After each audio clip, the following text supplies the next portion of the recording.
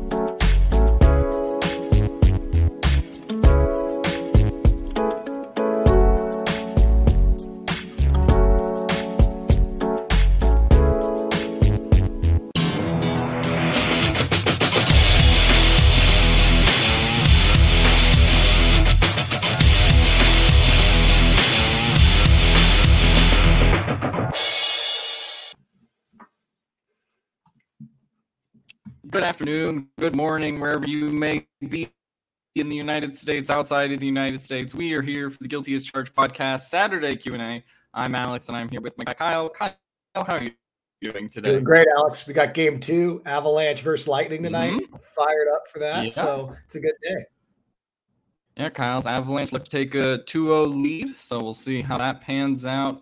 As always, you can join our YouTube channel memberships, which are down below. If you want to check those out, check us out on Patreon. All the platforms, expressvpn.com/guilty, where you can commit illegal cybercrime. If you actually go get a subscription, you can use our promo code GUILTY for a 3-month free trial of a VPN. And I think that's all the plugs. Go check out all the links in the description. But anyway, we do have a couple comments in the chat.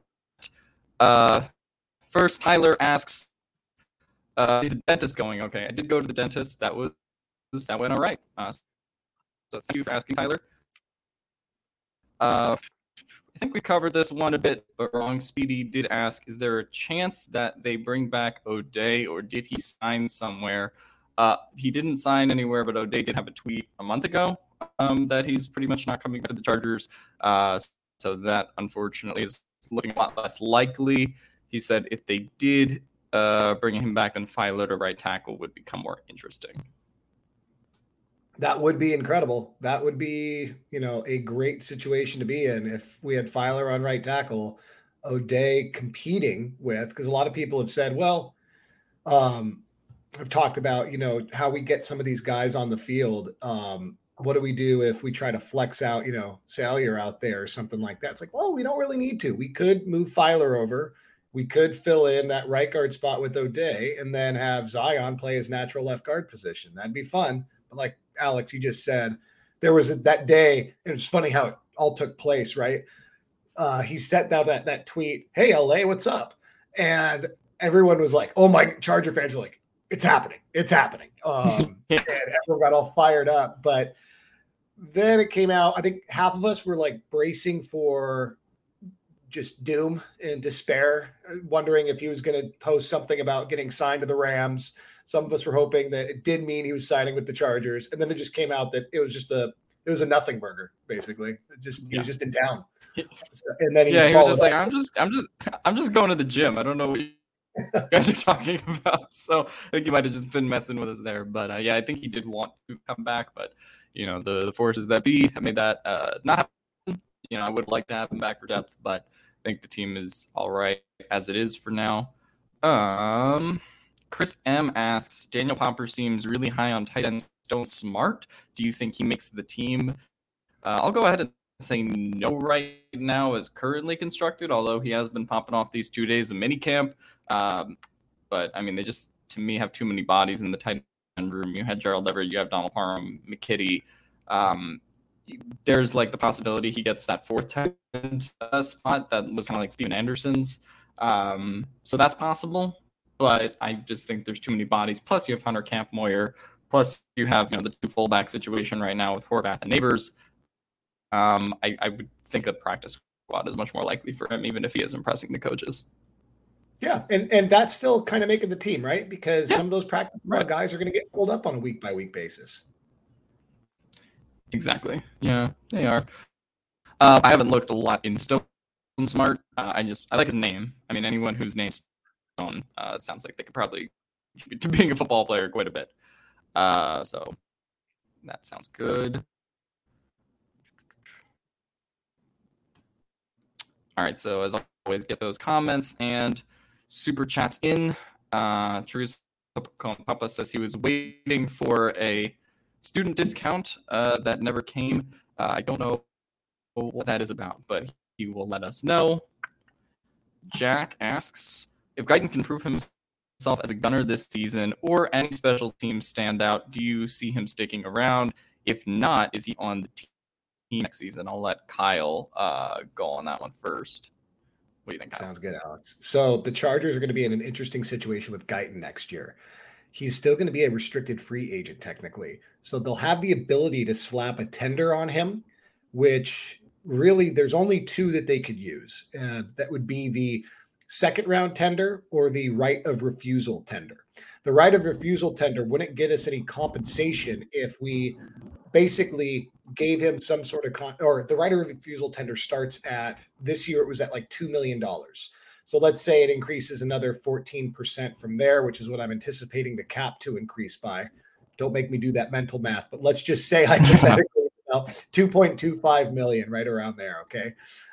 So that would be for the right of refusal tender, but we wouldn't get compensation if he went and signed with another team. A team could then go and offer him a, let's say, just hypothetically, 2 years, $15 million contract. If we would have the right to match that, but if we didn't match it, I'm not 100% certain on this, so forgive me, but I believe we wouldn't get even a compensatory consideration the following year. So it's kind of the worst case scenario if we go through with that right of refusal tender, because I do believe we won't have the cap to sign him to what I think other teams might sign him for. Now, if we signed him to the second round tender, that this year was worth about $4 million. That might get up to like 4.4 by next year. That'd be a $4.4 million 1 year contract. But if somebody went and signed him after that, then we would get a second round pick in consideration that year, not the following year, like if it was a compensatory pick. So to answer, long-winded answer to your question, if Guyton blows up, the greatest advantage that could be for the Chargers is for other teams to see him as being worth signing to a contract and giving up their second round pick instead of waiting the next year until he's available in free agency again, if we were to hit him with that $4 million tender.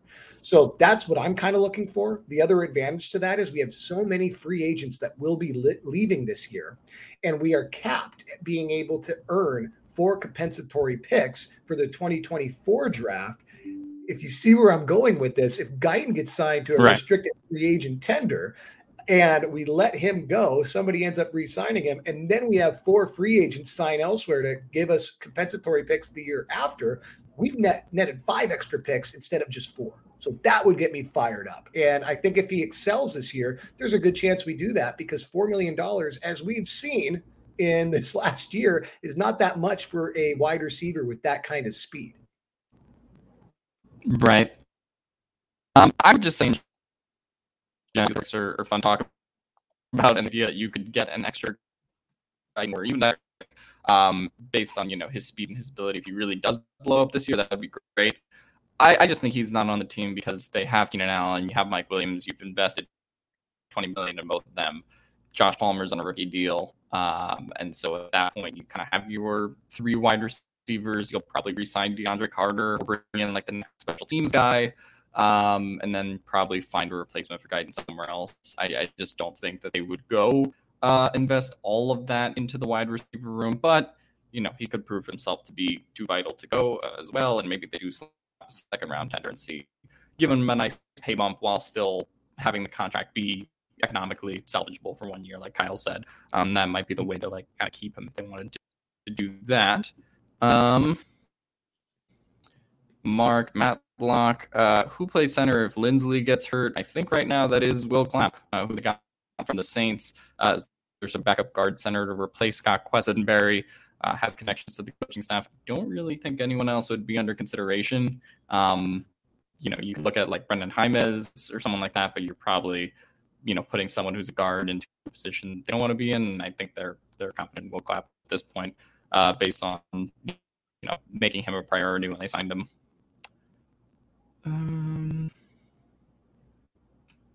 All right. Oh, Teresa Compapa says he was talking about a student discount for the GAC membership. I don't think we give those out. Tyler leads the GAC membership, so you would have to ask him if there's a student discount for that. But I don't think there currently is. If the following players have decent seasons, who's more likely to get a second contract? Tillery, Nas, or Guyton? Kyle, if you want to go on this one first. Yeah. Tillery's a no, so we'll rank him last. I would say because of the restricted free agent thing, it's Guyton. Because it's because Adderley has the potential to make a lot of money this year. Or next year. Earn the money this year and make it next year. But we will be clued into that based on how many snaps we see in a 3 safety formation in the first couple of weeks of the season. I think if we are regularly seeing what I've been hoping to see, but hasn't shown itself in practice yet. So, obviously Staley doesn't care about what I think is the best move. So he's going to do what he wants to do. If he's rolling out Callahan as our slot cornerback or star cornerback more than we see Derwin come up and play in that slot role and, rock a 3 safety set instead of a 3 cornerback set when we're in our nickel formation, then we're kind of seeing, okay, Staley's probably not going to see a 3rd safety as a starting type player. And we just drafted Woods. So why would we keep Adderley? That's going to be the tough thing. Adderley might also give us the best chance of getting a 3rd round, probably more like a 4th round compensatory pick. So it's not all bad, but I personally really like what Adderley brings to this defense. I think he represents the exact kind of safety that Staley needs. He just needs to clean up his tackling a little bit and not always go for the home runs when playing a pass. But overall, I think that size of speed and tenacity and willingness to get in and involved in the running game is what we need from our safeties. Right. Yeah. Tillery last. That I don't think this is particularly close. I guess the only thing is like if he has a good year, then they could bring him back next year. But like they would have picked up the 5th year option if they were bringing Tillery back. To me, declining the 5th year option is a pretty evident sign he's not going to be here. I would say Guyton is probably the most likely to be back just because of the restricted free agent nature of his contract.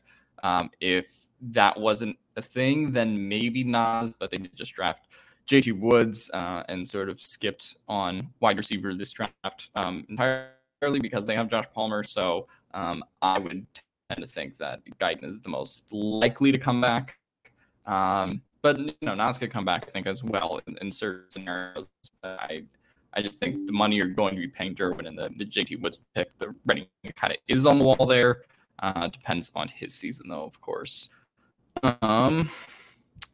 This comes from Stephen Gillard. Way too early predict we should target the 32nd overall pick in next year's draft. Of course, asking about first-round pick need next year.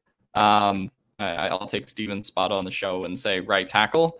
That seems to be the predominant need early on as of now. That could always change, and you take whoever's kind of like best player available at a certain position, but that is kind of the glaring hole in this roster currently. There's probably a couple other places you could go. Anything other than offensive line next year, what would be the position if the Chargers weren't to take a tackle in the first round? It's not about the position for me. It's about the player. I'm a big fan of Michael Mayer. I've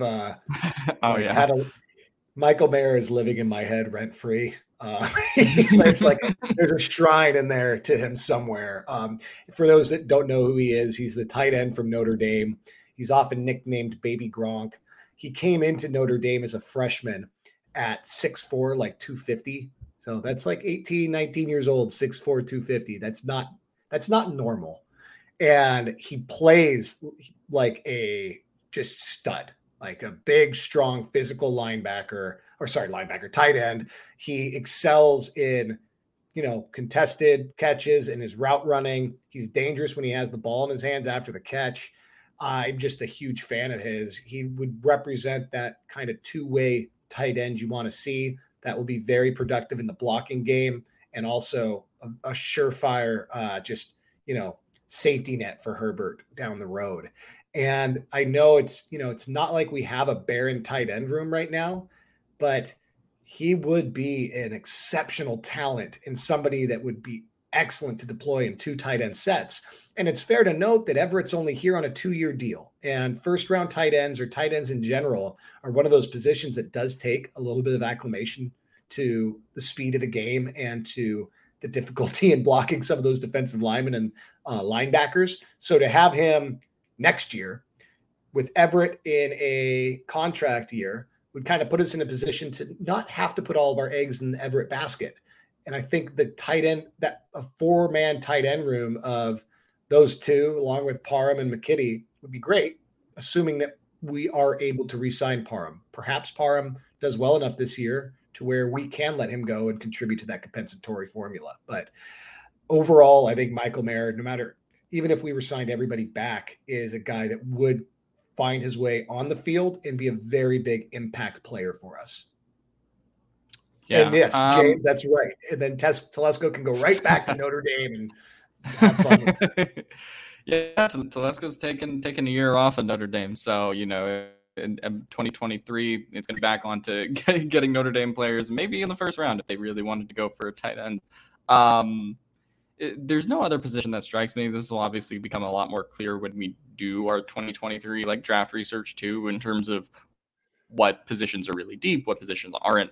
I don't have a lot of takes on that right now, but I would just say probably you're looking at right tackle as obviously the predominant thing if they want to take an offensive lineman in the first round. And then after that, you're probably looking at tough. Maybe you go for someone more secondary help if Staley wants to build that out as kind of a surprise pick, even though they've invested a lot in there. Staley's kind of reaffirmed that he wants to keep investing picks into cornerbacks and safeties. So, that wouldn't surprise me. We obviously know how much he loved Derek Stingley this year.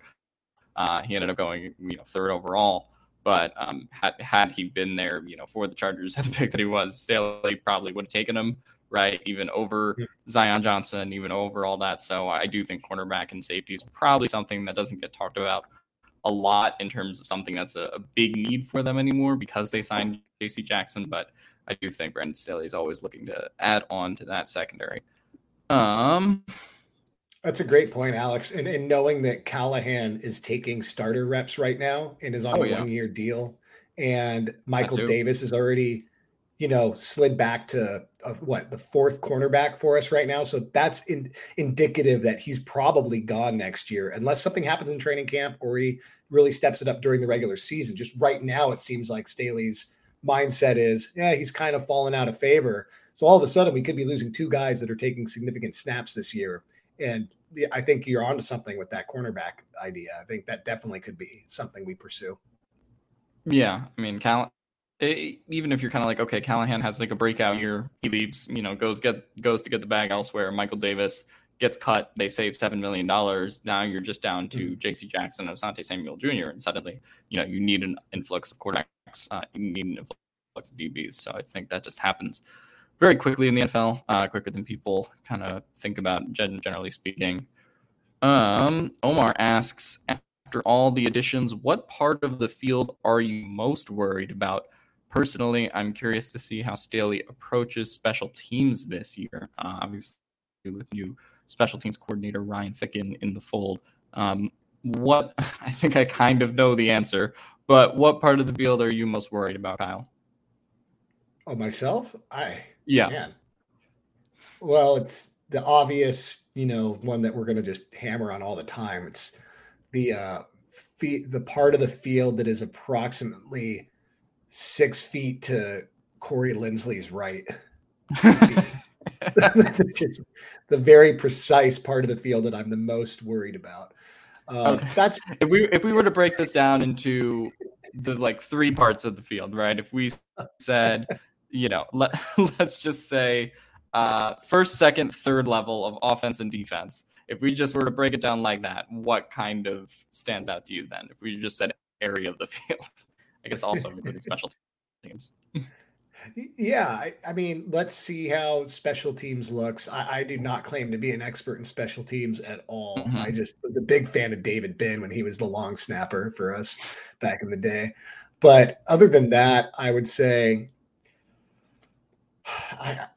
I'm not. I mean, the obvious answer is, middle linebacker, and just our intermediate, that second level of our defense. But I think I'm higher on it than most people. I'm really, really, really high on our roster right now. I don't have that many concerns.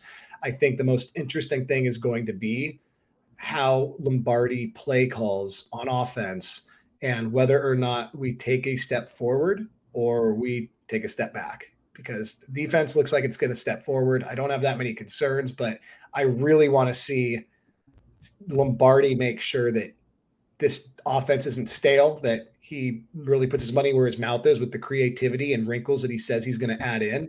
That's where I'm most curious at this point. Yeah. I'd say the linebackers as well, to piggyback off of your point. There's just so many variables in there. What do they think of Drew Tranquill at this point? Is Kenneth Murray going to be healthy and stay healthy? And if he is healthy, what level is he giving you as your probably starting middle linebacker? What's Kyle Van Noy doing, right? We sort of talked about this last podcast where it seems like he's going to be a linebacker edge hybrid, but what percent is he going to be playing linebacker? What percent is he going to be playing more standard edge? I think that's kind of the big question in terms of that defense, because I think everyone feels pretty confident about the first and the third levels, but that second level, I think, is going to kind of make or break a lot of drives for the Chargers, especially given their history on run defense in particular, even though they did add Austin Johnson and Sebastian Joseph Day. Yeah. We just talked about Joe Lombardi. Assuming that our offense is again top 5, anyone specific on your radar to take over for Joe Lombardi after he takes a head coaching gig next year? Will Staley try to keep a similar offensive scheme? It's a great question. Alex, do you know if there's somebody within our organization right now that could be internally given the position? I mean, I would assume Shane Day as quarterbacks coach. We didn't really see that with Pep Hamilton, but Pep Hamilton obviously kind of bounced around a little bit. I would say it would be Shane Day. I would say Shane Day would probably go from QB coach to offensive coordinator if Lombardi were to go, but again, that's all speculative. And then, you could obviously probably have to interview people from outside instead of just giving him the job. So I think they try to keep a similar offensive scheme. What works. But I don't think they'll try to reinvent the wheel too much. And honestly, you don't have to reinvent the wheel that much because you have Justin Herbert, right? That is kind of what the offense is. So even if Lombardi were to leave, I don't think a whole lot would change. Chris in the chat brings up tight ends coach Kevin Hoger, right? That's another name we've kind of talked about. So I think there are some internal candidates that they could look at, but I don't think there's anyone that's terribly obvious at this point. Lombardi, I think, interviewed for the Texans job last year. I don't know if he interviewed for another one, but I remember that he was like one of the final like 3 or 4 candidates for that job. So I do think there is interest around the league in him. And of course, if your resume just says, "Hey, I coached Justin Herbert and we went to the playoffs and our offense is really good," then it's probably going to be someone who gives you a job. Except if your name is Eric Bieniemy, of course. What position do you think Telesco is most likely to add some resources mid-training camp this offseason other than right tackle? So if we're talking about mid-camp signings. Punter? Maybe? Yeah. Well, punter, yeah, because that was another note from Daniel Popper's thing, is Ben Griffiths, who was in a tryout role, but they didn't sign him. So like he's still kind of bouncing around the facility, but he's not on the team yet. So if they're not happy with J.K. Scott, if they're not happy with what they've done in the punter room in general, that could be one where they pursue something. Actually, do they have a kicker other than Dustin Hopkins right now? I actually don't know. That was something that I was thinking about because Dustin Hopkins obviously to the Googles. Yeah, to the Googles. Vizcaino, but now Vizcaino's in New England. Yeah, he's in New England now. So I was thinking if they were bringing in a kicker that was like competition, even if they know they're giving Dustin Hopkins the job. I don't remember if they have a kicker that's like a backup at the top of my head. We do. We have James McCourt. Who is he? I don't know, but I don't know who he is, but on the Chargers website, they have a picture of him in a Chargers jersey. He kind of looks like Oscar Isaac. Okay. So he's been there for media day. Yeah, I would guess that not a single Chargers media member knew who James McCourt was. As good as Daniel Popper is, if you just asked him point blank, "Who's James McCourt?" he would be like, "I don't know who that is either." But at least they do have a kicker that's competition. So, obviously injuries are the biggest thing, right? We've seen this happen in a couple of training camps. Unfortunately, right, one got hurt a couple of years ago, and then agents that was the Hard Knocks year. Agents started ringing Tom Telesco's phone live on Hard Knocks when Derwin did get hurt. So, I would say the biggest thing just be injury related. If there is something that happens to the Chargers and then something happens there. So, hey, I do have a little bit of background on him for you. Okay. Let's talk about James McCourt. It's June 18th. Yeah. Okay, so we have James McCourt is a rookie, undrafted free agent rookie. He played for Illinois football. Call it Illinois football, not Illinois football, it looks like. Well, they're the Illinois Fighting Illini. That is like the name of the team. That can't be real. No. Wait. I think you're right. I think that's what it says. Yeah, the Fighting Illini. Man, that is a funny Fighting name. Illini. Yeah. This is how little I know about college football. I only know that because they're in the Big Ten, and there's like one national television game every year where you have to watch them and like some shitty quarterback that is going to be on a practice squad in a few years in the NFL. Speaking of, Brandon Peters is on the Chargers. He's like our fourth string quarterback right now. Nice. Yeah, that's a good pull. But I forgot about that. Yeah, so they have the backup kicker now from Illinois and their fourth string quarterback. Nice. Yeah. Well, he has the most career 50+ yard field goals in program history. Okay. He's the single season regular. He's the regular season holder, or sorry, they worded this awkwardly on the website, but he has the most 50-yard field goals in the regular season in the program. 4 times he hit 2 plus 50-yarders. 2 seasons he hit 4 50+ yarders. So that's cool. 6 most field goals in a season. That's neither here nor there. Not great accuracy eighth best career field goal accuracy in the program with 71.2%. But he was all Big Ten twice. So I guess that's okay. That's not something there. Yeah. He's got length, apparently. He can stretch the field with his leg, but looks like it's about it. 71% is not inspiring confidence in me. Yeah. I think me and Tyler last year had a bet on the show about whether Michael Badgley would go over 82.5%, and then Michael Badgley got cut. So that was a fun time. Well, did you track it after he went to the Colts? Because he kicked butt. We said the bet was if he was cut by the Chargers. So the bet only applied if it was the Chargers. So we didn't track if it was the Colts. Otherwise, I would have lost because I bet under 82.5%. Oh my god. SoCal Slime asked, did you guys see Chris Sims' quarterback rankings? If not, what do you guys think about Justin at 4? I actually think Justin was 3 in that ranking because I did unfortunately see the Chris Sims rankings.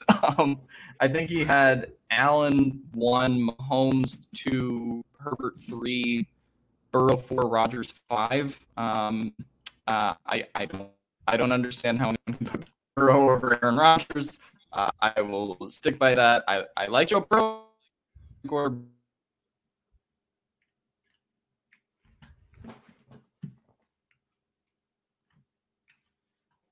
Alex, did we lose you?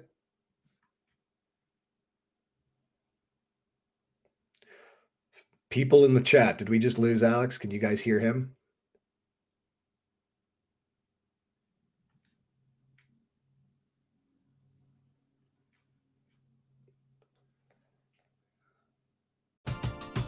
We're driven by the search for better. But when it comes to hiring, the best way to search for a candidate isn't to search at all. Don't search, match with Indeed. Indeed is your matching and hiring platform with over 350 million global monthly visitors, according to Indeed data, and a matching engine that helps you find quality candidates fast. Ditch the busy work. Use Indeed for scheduling, screening, and messaging so you can connect with candidates faster. Leveraging over 140 million qualifications and preferences every day, Indeed's matching engine is constantly learning from your preferences, so the more you use Indeed, the better it gets. Join more than 3.5 million businesses worldwide that use Indeed to hire great talent fast. And listeners of this show will get a $75 sponsored job credit to get your jobs more visibility at Indeed.com/Blue Wire. Just go to Indeed.com/Blue Wire right now and support our show by saying that you heard about Indeed on this podcast. That's Indeed.com/Blue Wire. Terms and conditions apply. Need to hire? You need Indeed. People in the chat, have we lost Alex or are y'all losing me? Thank you, Teresa. Okay, it's Alex. Okay, so I'll keep going with that question.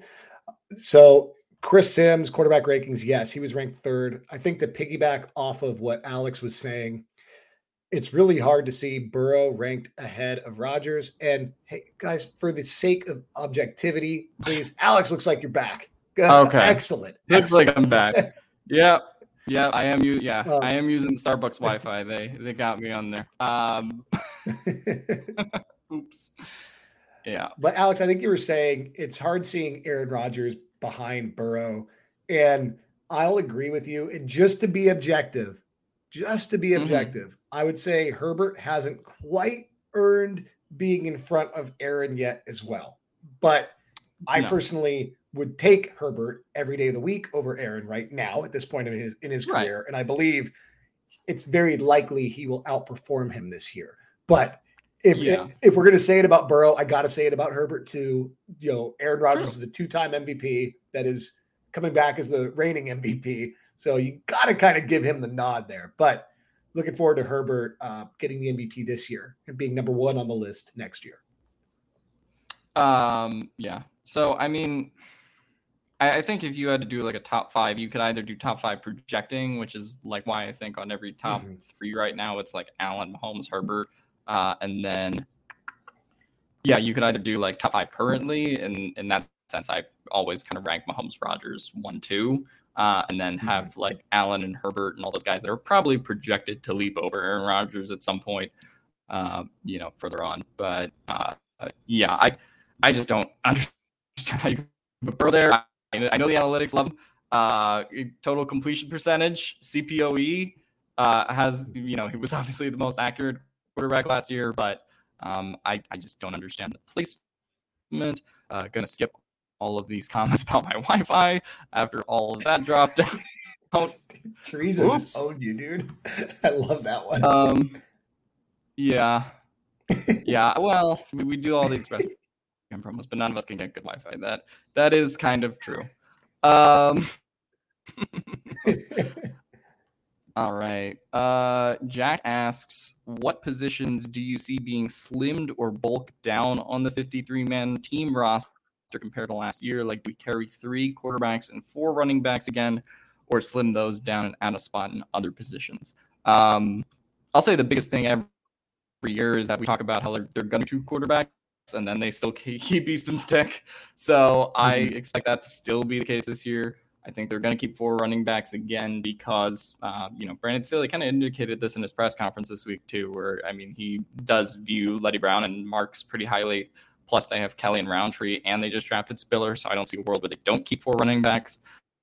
I'll say tight end is probably the one that could be shaved down because they carried 4 last year. That might be one where you carry 3. Obviously, that could be like a Stone Smart, Hunter Camboyer situation. One of those guys goes to the practice squad, or one of them makes the roster. But I think it's more likely that you keep 3 with Steven Anderson out of the fold. Trying to think of a position they kept a lot of last year. I guess I think inside linebacker. They had a good amount of guys. They had like 5, I believe, and they only play 1 or 2 guys on the field at a time. That's a very decent amount of depth.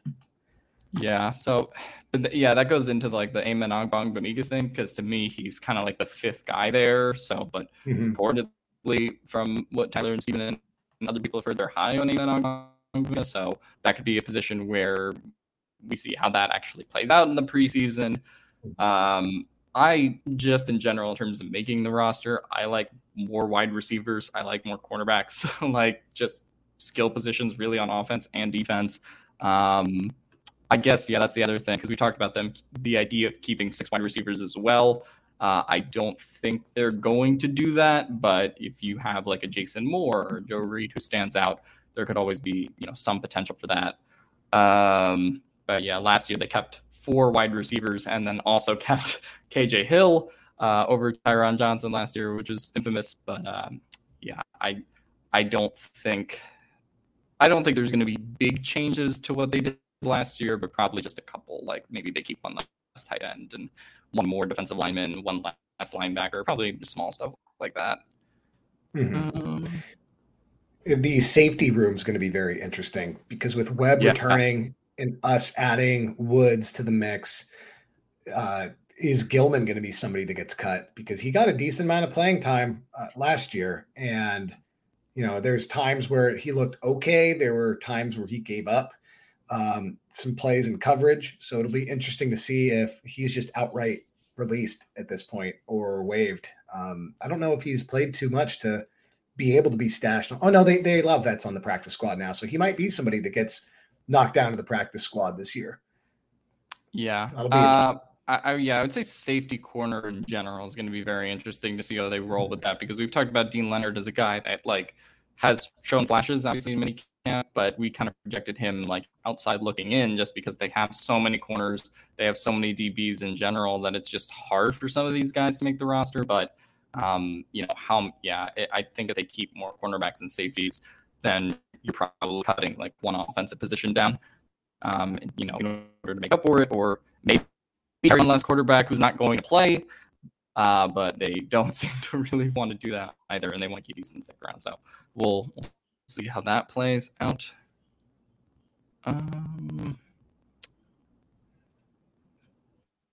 Chorizo Con Pampas asks, who gets the first crack at an interior offensive line in the event Matt gets moved to right tackle, or Matt, Zion, or Corey go down? Well, Corey's pretty clearly Will Clapp coming in, just because that's its own thing. Zion or Matt, though, I guess would just be Brendan Hymas at this point coming in. I think it's an open competition right now. Yeah, open competition right now. But if I had to guess, I would say him. Not a whole lot of. I would guess week one it might be Clapp, just because of the veterancy. Unless Hamas has shown in camp that he's ready. I know, like Matt Money Smith was really amped on him last year and thought he actually might take over the right tackle position.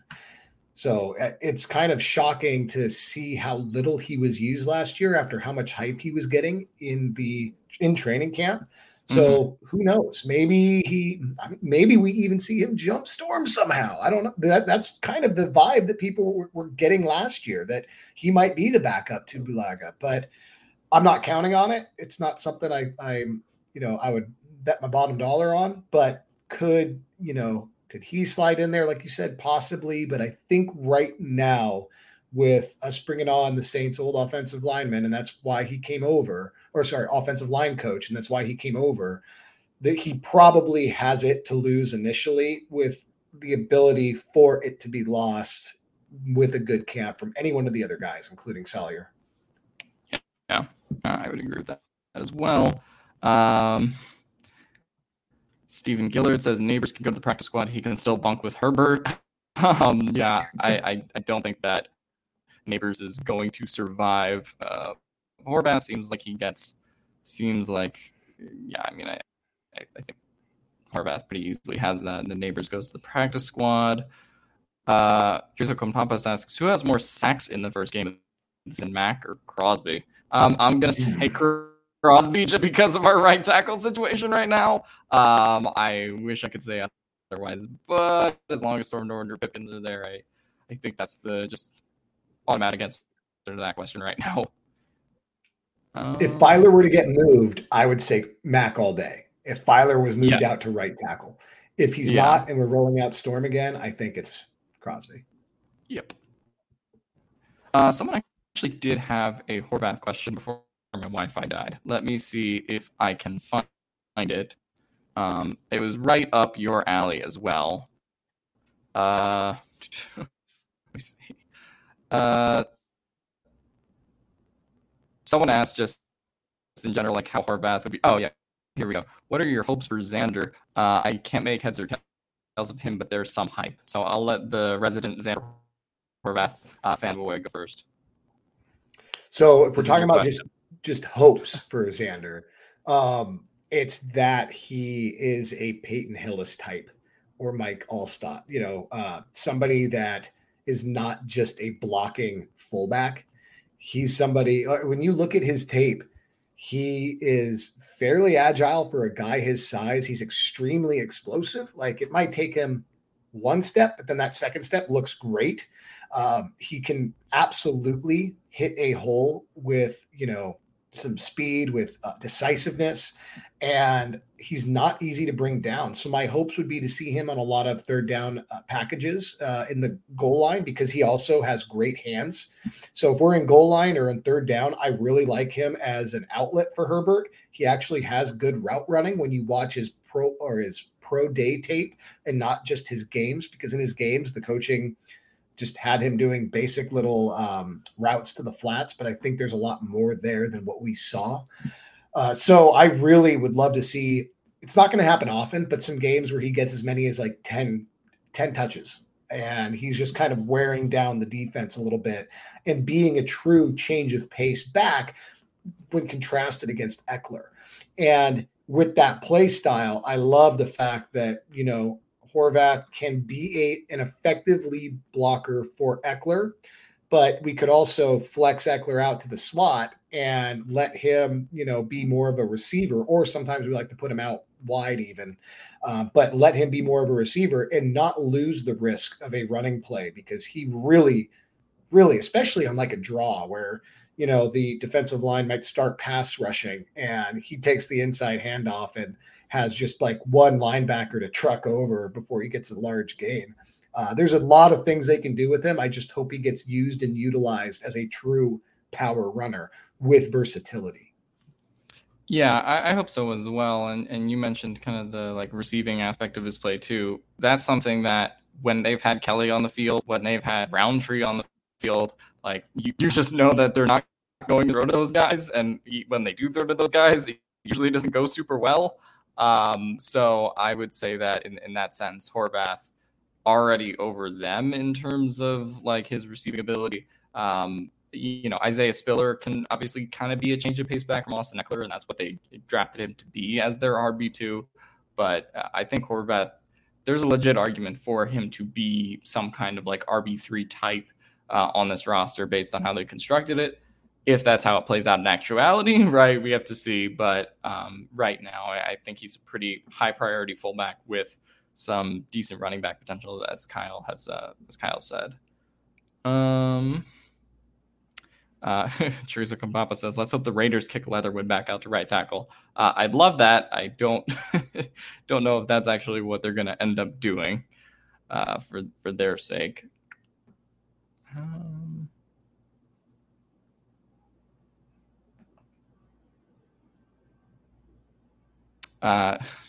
When Neighbors gets cut, does the victory brisket die with him? I think the team keeps it as a tradition. Now, I think that's more a Herbert thing at this point than it is a Neighbors thing. So I think they're going to keep doing it. But maybe they'll have like one final brisket after he's cut and sent down to the practice squad. But that'll be interesting to watch.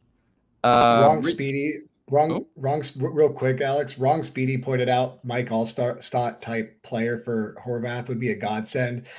If you guys want a really fun video to go watch as Charger fans, there was a game that Mike Allstott and Lorenzo Neal were the two running backs for the Tampa Bay Buccaneers that were being used heavily. And it was just kind of a screw you, we're running the ball down your throat game. Just two big power rushers as the running backs. It's a very, very, very fun watch, especially as Charger Lorenzo Neal fans. Yeah, that also sounds like one of those games that makes you feel like, oh, that one was definitely played 20 years ago. Went against Lorenzo Neal, but those are definitely the good old days compared to some of the modern NFL stuff. Rich E has a super chat in here. Get your super chats in if you want your question automatically answered. With a better defense, do you think Herbert's stats go down since ideally we'll have leads more often? So I guess this is something we talk about when we talk about MVP, when we talk about all those kind of like potential awards or stats.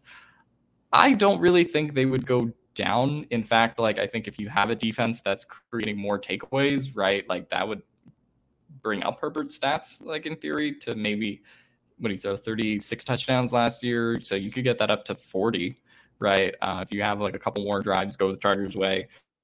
So yeah, to me, I would say that having a better defense means you'll ultimately have more scoring opportunities.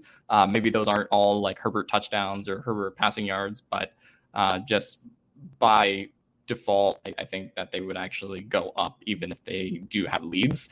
And I think that you've seen this as a coaching staff really last year that does not want to get conservative when they do have a lead. So for me, I think that a better defense ultimately leads to better offense. Yeah. Yep. Couldn't agree more.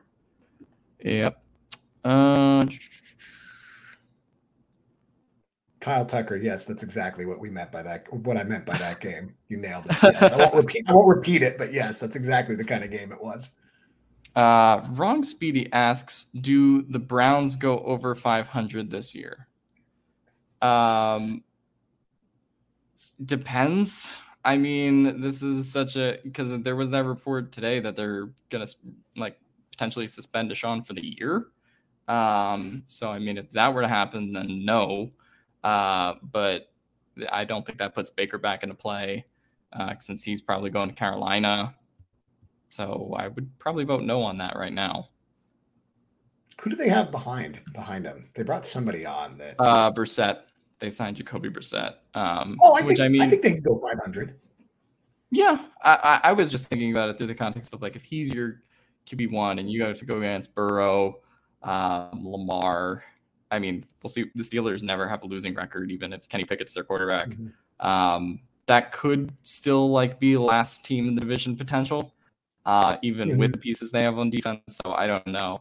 I would say that if Deshaun doesn't play, they're probably like the 4th team in the division, which probably means you're going under 500. I have to put it on because he made it a super chat. Teresa Papa says, this is a donation to upgrade Alex's Wi-Fi. Please do not misappropriate these funds. That is all. These funds are going to be misappropriated just because you made the comment. So, oh, God.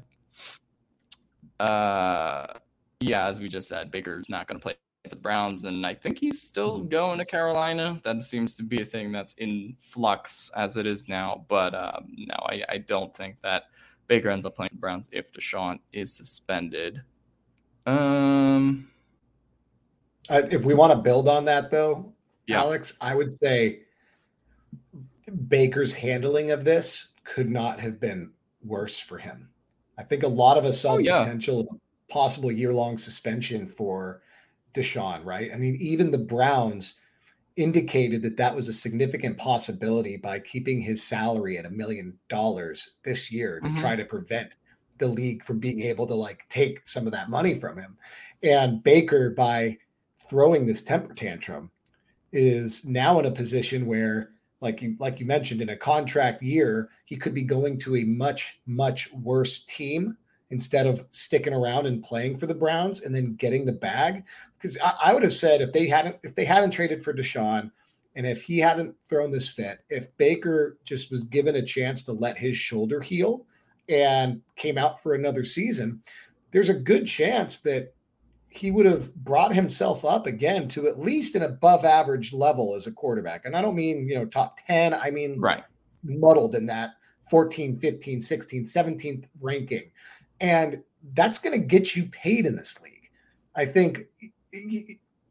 really think him going to Carolina now is going to put him in that same sort of potential of being a Darnold or being somebody that now has to go learn a system and be on a subpar team and really let that affect his stats. So that was probably the worst way he could have handled it, instead of staying home with a very good team with playoff potential and just trying to return to his 2020 playing. Yeah. It was very like Ben Simmonsy, right? Where it's just like, once you take yourself away from the team entirely and you're not showing up to practice, and then, people don't see you and suddenly you're in a I guess Ben Simmons is different because he got traded to the Nets and then decided not to play still. But I think anytime that you don't show up to work and you don't show up, to have practice with your teammates, it makes the situation instantly worse, not just for the team, but also for Baker himself, like you kind of mentioned. So yeah, I do think that he didn't handle it quite as well as he could have. Stephen Gillard says Panthers have better pass catchers than the Browns, in my opinion. Moore, Anderson, and Marshall. Browns got Njoku. Who did the Browns? Did the Browns just get Amari Cooper? Ooh, they may have. Yeah, let me double check. The Browns. Yeah, I was gonna say, because I was trying to remember who the Browns receivers are, just because obviously Odell's gone and Jarvis is gone, but I mean Amari Cooper is still a top 10 receiver. I would not knock the Browns down that bad, and they have Anthony Schwartz and some other weapons still. Panthers have better weapons, arguably, but a much worse overall team than the Browns. So I mean, I don't think that's worth the trade-off. Dude, if they have, I saw one name. Dude, Jakeem Grant. I like that guy. He's nice. He's on the Browns?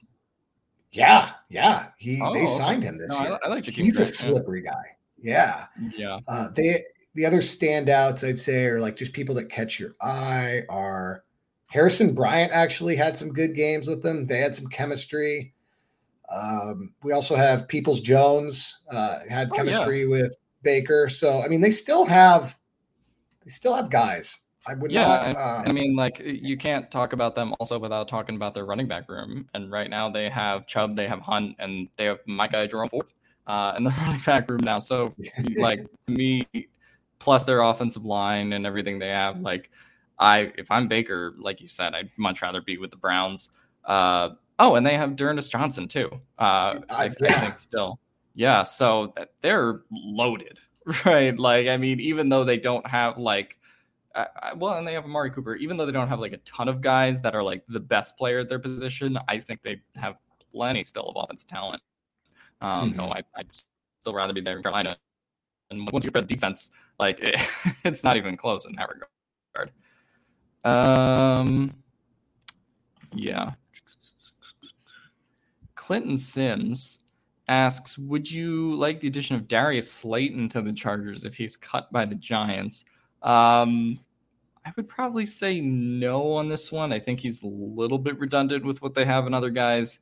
If they were looking even for burner or intermediate type, but yeah, I would say stick away to not taking Giants receivers. I think that's generally better for offenses, better for the league. I don't see much utility to that. But yeah, no, I think D'Ernest Johnson would have been the perfect Charger if the Chargers really wanted to have pursued that. Obviously, I think his contract would be a little bit complicated, but that would have been something where I think I would have offered the Browns. That would have really fortified their running back 2 position in a way where, even though I think Isaiah Spiller is going to be good, I think that would have been really good for the Chargers. I mean, to get a guy like that for $2 or $3 million, because I don't. That's great value. No one had spent more than $2 million, I think, on their 3rd running back. No one else in the league had done that. So if we had even offered them $2.5 million, that's a lot for their 3rd running back. And now seeing that they have Jerome Ford, which I don't know if we could still send a contract his way or not. And I would. Tyler wouldn't, but I would. Yeah, I don't know when the RFA tender is locked in, but man, if we still could, I would throw $2.5 or $3 million at it, because again, even though we're maxed out a little bit at how many players we can will earn us a compensatory free pick, he's one of those guys that could break out and pay you very well. Who knows how many carries he'd get with Spiller on the team now, but I would take him just in 2022 over Spiller, just because we've seen him and his success in this league, and it's there. Yeah, I also just don't think it's the worst thing to pay $2 or $3 million for an RB2, or even if he's RB3 behind Spiller. Like, you know, you're still getting really good value out of that. Then you can cut one of Roundtree or Kelly. You can kind of clean up the running back room, and still, you know, they're probably not going to do it just because like they have 17 running backs now as they view their roster before the cutdowns. But I would have, you know, gone for that. Chorizo con Papa says, name the 7 AFC playoff teams and their seeding. So obviously this is very early. A lot of things in flux. I guess we'll go division winners first. So let's start AFC West. Who's winning the West? Chargers. I still say Chiefs for now. But I know, but I just have to see it, and I would love for the Chargers to do it, but if I'm just predicting, I think it has to be the Chiefs. North, I would go, and now I am making sure I don't screw anything up here and get exposed. North, I would have to go. I go Ravens. Bengals repeat it. Yeah, I think the Ravens are, since somebody in the chat said dark horse, they really are, because they overcame so many injuries last year to still be in the conversation and had an incredible draft. So I'm gonna go with you and say Ravens. Yeah, like I think people just go, oh, well, they fell off last year, but it's like Lamar was hurt. Like John Harbaugh isn't going, you know, had them in games they really shouldn't have been in without Lamar. And plus the draft. Like I just think they're going to, I don't know if I would go as far as to say they're going to have like the 14-2 2019 Lamar year, but like I don't know if they're that far off from having that level of dominance again, even though the division probably is a lot better than it was then, but I don't know. I'd still take the Ravens. So, okay. As James just asked, do the Ravens have wide receivers? They have wide receivers on their team that won't drop wide open deep balls and then blame the system. So Oh yeah, absolutely. Yeah, like I don't know, like people do the Ravens wide receivers thing, but it's like they've been having success without having great wide receivers, like too. I mean, that's the thing I think come playoff time, like the fact that they don't really have like that great skill position player, like that could affect them. But it's like Lamar is the team. So like, I mean, it almost you would love to have receivers out there, but with how they do that offense, like I think having like a high value skill position players matters a little bit less. AFC South. I will say Colts all day. I think they get the play from their quarterback that they needed last year in Ryan, and just by Ryan not, trying to be a superhero and being willing to hand the ball off to Taylor. I think it runs through the running back room now and their defense, and they get it done and take the division. Yeah, I agree. I think Colts just with the Ryan over Wentz upgrade, that makes a lot of sense. Plus, I mean, I don't know, like Derrick Henry's coming back from injury. Ryan Tannehill, the last time we saw him was not very good. So, I mean, that could be kind of like the decline of the Titans right now. Yeah, so I would probably take the Colts there as well. So we have Colts, Ravens as division winners. I have the Chiefs, you have the Chargers, and then we have the East. I think we're both saying Bills. Bills, yeah. Yep, we're both saying Bills. So do you want to give your wild card teams first then? For going 5 to 7? Well, I guess since we're doing seeding, right? I guess we can both do our seedings real quick within that. Just start 1 through 4s, and then just our wild cards we'll seed as we say them. So what do you think? How would you stack those 4? Ravens 1, Bills 2, Chiefs 3, Colts 4. 3. If I had to do it today. Wow. Okay. Yeah. I would definitely agree with you. Colts 4. I think Ravens. Man, that's tough. I think it goes Ravens and then Chargers. I think both become victims of very strong divisions and swapping some divisional games. The only reason I give the Chargers the nod is because they, I think we start out 2-0 personally. Yeah. I think the Chiefs having those rookies, having so many rookies on defense and having to refine their defensive identity will take, I think, and that's the reason I think the Chargers are going to win our division is I think the Chiefs are going to struggle the first half of the year and then really pull it together and come alive the second half and be a threat in the playoffs. But so I would say Chargers get the slight edge within their division over the Ravens that boosts them into the second seed. And then, yeah, same as you, Bills take that first seed. Tua and Tyreek have emotional relationship issues when Tyreek can't get those 60-yard passes. And yeah, they're going to, Patriots are going to be their biggest threat, but who knows if the Patriots repeat what they did last year. That'll be very interesting to see too.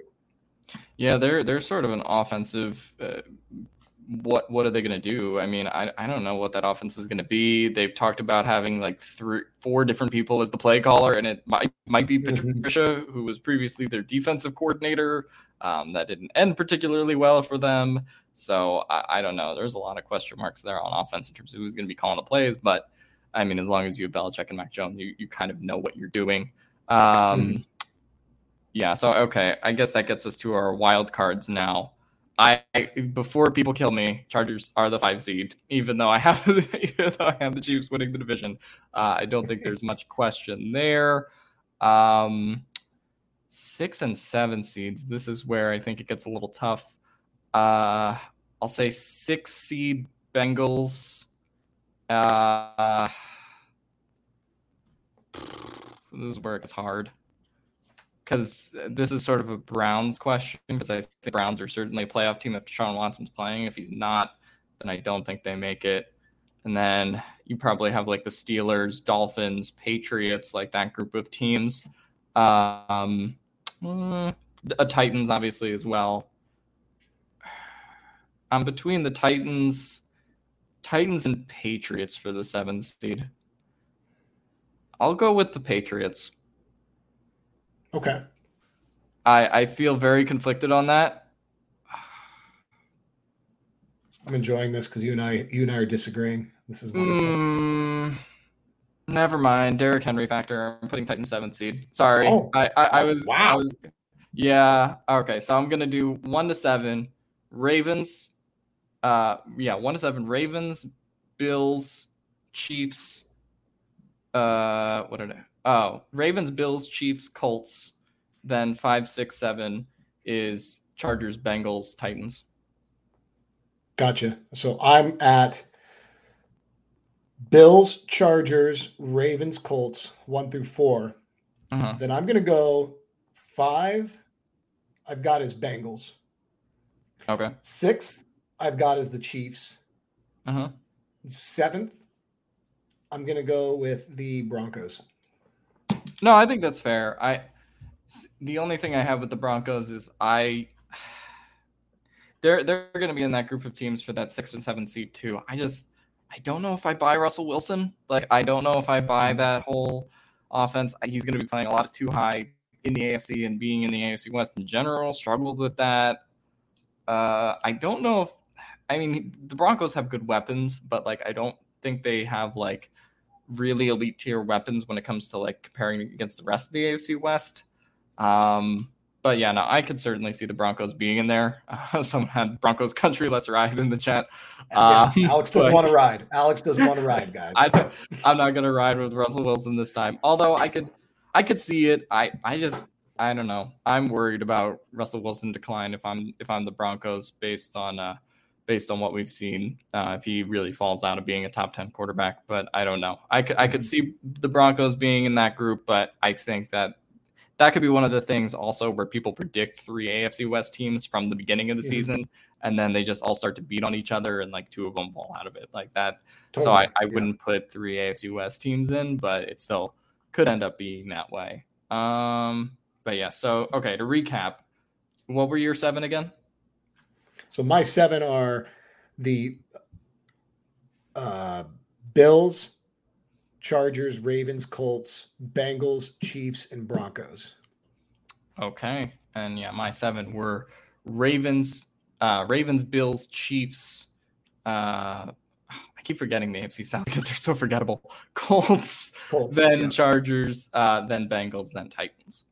So that is my 7. I feel a little bit weird about the picks because there's always like the whole, I guess I put the Ravens back in and I put the Chargers in, and they didn't make the playoffs last year. So I do have enough shakeup, but yeah, the bottom, you can make so many arguments for those 6 and 7 seeds where you have like probably a solid 6 teams that could be in those 2 seeds once you get past like the first 5. So yeah, I don't know. That's going to be interesting, but let us know in the chat. Yeah. Looking at only your list, Alex, which team scares you the most in the playoffs? Specifically against our roster.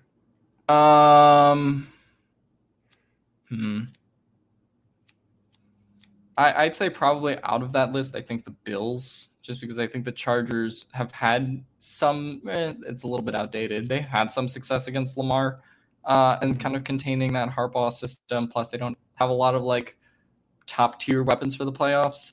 But the Bills, if you're talking about that potentially being a road game based on my seeding in the cold weather, Josh Allen, and they don't really have like a great running game to challenge the Chargers, but that is one of the days where you would have like the secondary be absolutely tested against Stephon Diggs, who's one of the best route runners in the NFL. I don't see that going super well for the Chargers, although, you never know what would play out this year. But yeah, they really, what that comes down to is we have Herbert and they have an Allen, right? Like they have one of the 3 guys in the league that can really counterpunch at quarterback. And so for me, I would probably be most scared of the Bills. Gotcha. I would say out of your 7, I would say the Ravens. I would, yeah. And the reason solely being because of Staley's unique defense and how it might leave us with the complicated zone schemes and whatnot Mm-hmm. a little exposed to potential breakdowns with a quarterback that can scramble for a little bit longer than the mean, between his ability to potentially just stay alive in the pocket, and that's where we gave up a lot of plays last year, is when, the quarterback was able to scramble for a bit and mix up our guys. That, and the fact that Mariota was able to come in and be the most productive rusher for the Raiders against our best defensive front. Right. Like we did get a little mixed up with read options and with those type of things. So is that gap and a half system of Staley's as effective when running an option style defense, or just having option wrinkles in there that they would probably have for Lamar? So that would be my biggest concern, I think. Yeah, and I mean, we saw that last year. Obviously, the Chargers were pretty hurt entering that Ravens game and had some injuries, but the Ravens offense did not let up on them all game long, and that turned into a long afternoon. SoCal Slime asks in the chat, if Kyle has Denver at 7, does that mean he predicts the Chargers to split with the Broncos? What do you think about that one? It's a really good question. I haven't broken down how I think the Chargers are going to do game after game, but I don't think it takes much out of Russell Wilson for Denver to be more competitive this year. And Drew Lock just seemed like a disaster to me. I think him alone for pointing at Bosa and saying he's tired and just poking the bear, it's dumb. But so building off that, will it happen? It's really hard, guys. I come on the show with Alex and with the other guys from Guilty as Charged, and I'm tasked with being objective, right? I should not just come on here and be a freaking homer. But this is the best I've seen our roster in, 15 years, 20 years? How long has it been? Probably 15 years. I really think there's a chance that we have a 14-3, 15-2 type season and really tear it up. Is that something that's going to happen? No. Do I think there's a strong chance? Yes. So do I want to come in right off the bat and say a team that I think is going to be just scraping into the playoffs should split their games with us? No. I think there's a strong chance that we take them down twice. In fact, if we are going to go 4-2 in our division, that should be the team that we do it against. Even though I didn't have the Raiders sliding in, I definitely think the Raiders and Broncos are pretty interchangeable to me. So I hope that we're able to, beat both of them twice. Yeah. See, the problem is they play at Mile High. That would be one of those situations where if they didn't play there, I would pick the Chargers to win, but something always goes wrong. There's always what was it a couple of years ago when Phillip Rivers took the sack and they ran out the clock. That was a big one. Obviously, when they blew a 16-point lead with not much time remaining. So I don't know. That's been a house of horrors for them to try to get over. I don't know. I go split with the Broncos and Chiefs by default, and then I think the sweep potential is like the Raiders, just because I think the Raiders are much worse defensively than those other two teams. But yeah, I would love to see them go 4-2, 5-1 in the division. That'd be great. 6-0 even. But I always start predicting 3-3 in division because I'm just a coward. And I've seen too many years where they've gone 1-5 and 2-4 in the division and have kind of blown up their season because of that. But yeah. So and then SoCal Slime sort of followed up with this question: who's the most sweepable? I tend to think it's the Raiders out of that group. If there's a team where I had to bet that they go 2-0 against, it would be them. I would go with. It's funny that it feels like I'm backtracking here, but within the division, I think it might be the Broncos, just because the Raiders adding Devontae and having as many offensive weapons as they have, they're going to be a really, really interesting team to test our defense against, because like you and I talked about before, Alex, we've got our guy that can man up against their number one, but who's going to be their number one? They have three guys that on other teams would be the primary option in Waller, Renfro, and Devontae. So watching that game is going to give us a very clear indication of how Staley plans on, rolling out this defense for the remainder of the year. Yeah, no, I agree. I go back and forth, but to me they're interchangeable, and I've gone back and forth on like who's 3 and 4 in the division, because I think no matter how you order them, I do think it's Chiefs 1, Chargers 2. But even if you think it's Chiefs 2 or Chiefs 2, Chargers 1, like I think those are clearly the top 2 teams, and then you can probably swap the Chiefs or the Broncos and the Raiders at the bottom. But that's sort of like my thing with the division. I think they're really close together.